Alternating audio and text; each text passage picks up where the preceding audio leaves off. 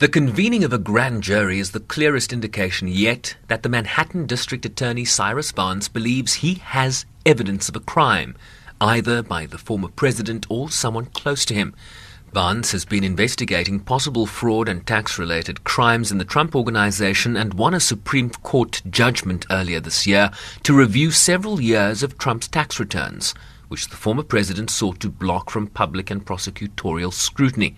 Professor Penelope Andrews of New York Law School explains the secret process that's unfolding. The grand jury process really is the opportunity for the prosecutor to present evidence to a group of people without the constraints of the very strict evidentiary rules which are required in a trial.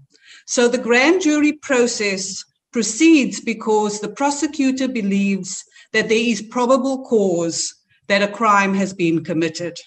So in this case, the Manhattan DA has sufficient evidence, I believe, working with the Attorney General of New York, that there is something criminal, fraudulent about the Trump Organization, and specifically Donald Trump Sr., Donald Trump Jr., Ivanka Trump, and all the Trump children who are involved in the Trump Organization. Chairman Cummings, Ranking Member Jordan. The Manhattan investigation is also looking at claims made by former Trump lawyer and convicted felon Michael Cohen that he paid hush money to silence two women who claimed extramarital relationships with Trump during the 2016 presidential campaign.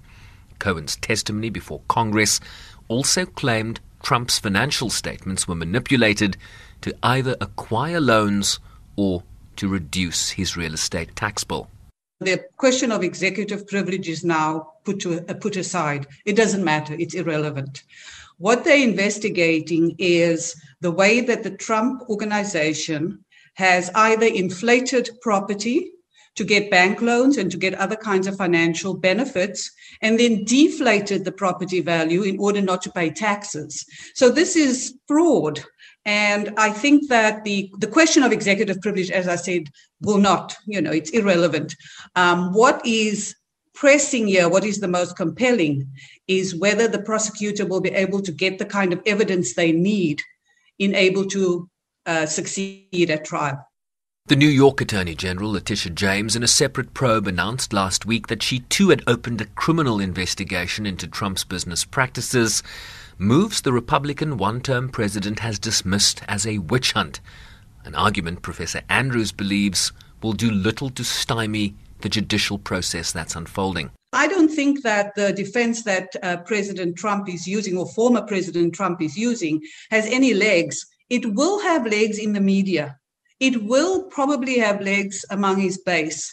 But as long as the grand jury comes up with evidence that will withstand scrutiny at a trial and in which the prosecution will prevail, I think, former President Trump can do whatever he likes in the public sphere, in the media, and so on. But his is a trial in the media. This trial is going to take place in the courts of New York, in which I have lots of confidence. In a statement, Trump called this effort purely political, an affront to the almost 75 million voters who supported him in the presidential election and driven by highly partisan Democrat prosecutors. I'm Sherwin Bryce Pease in New York.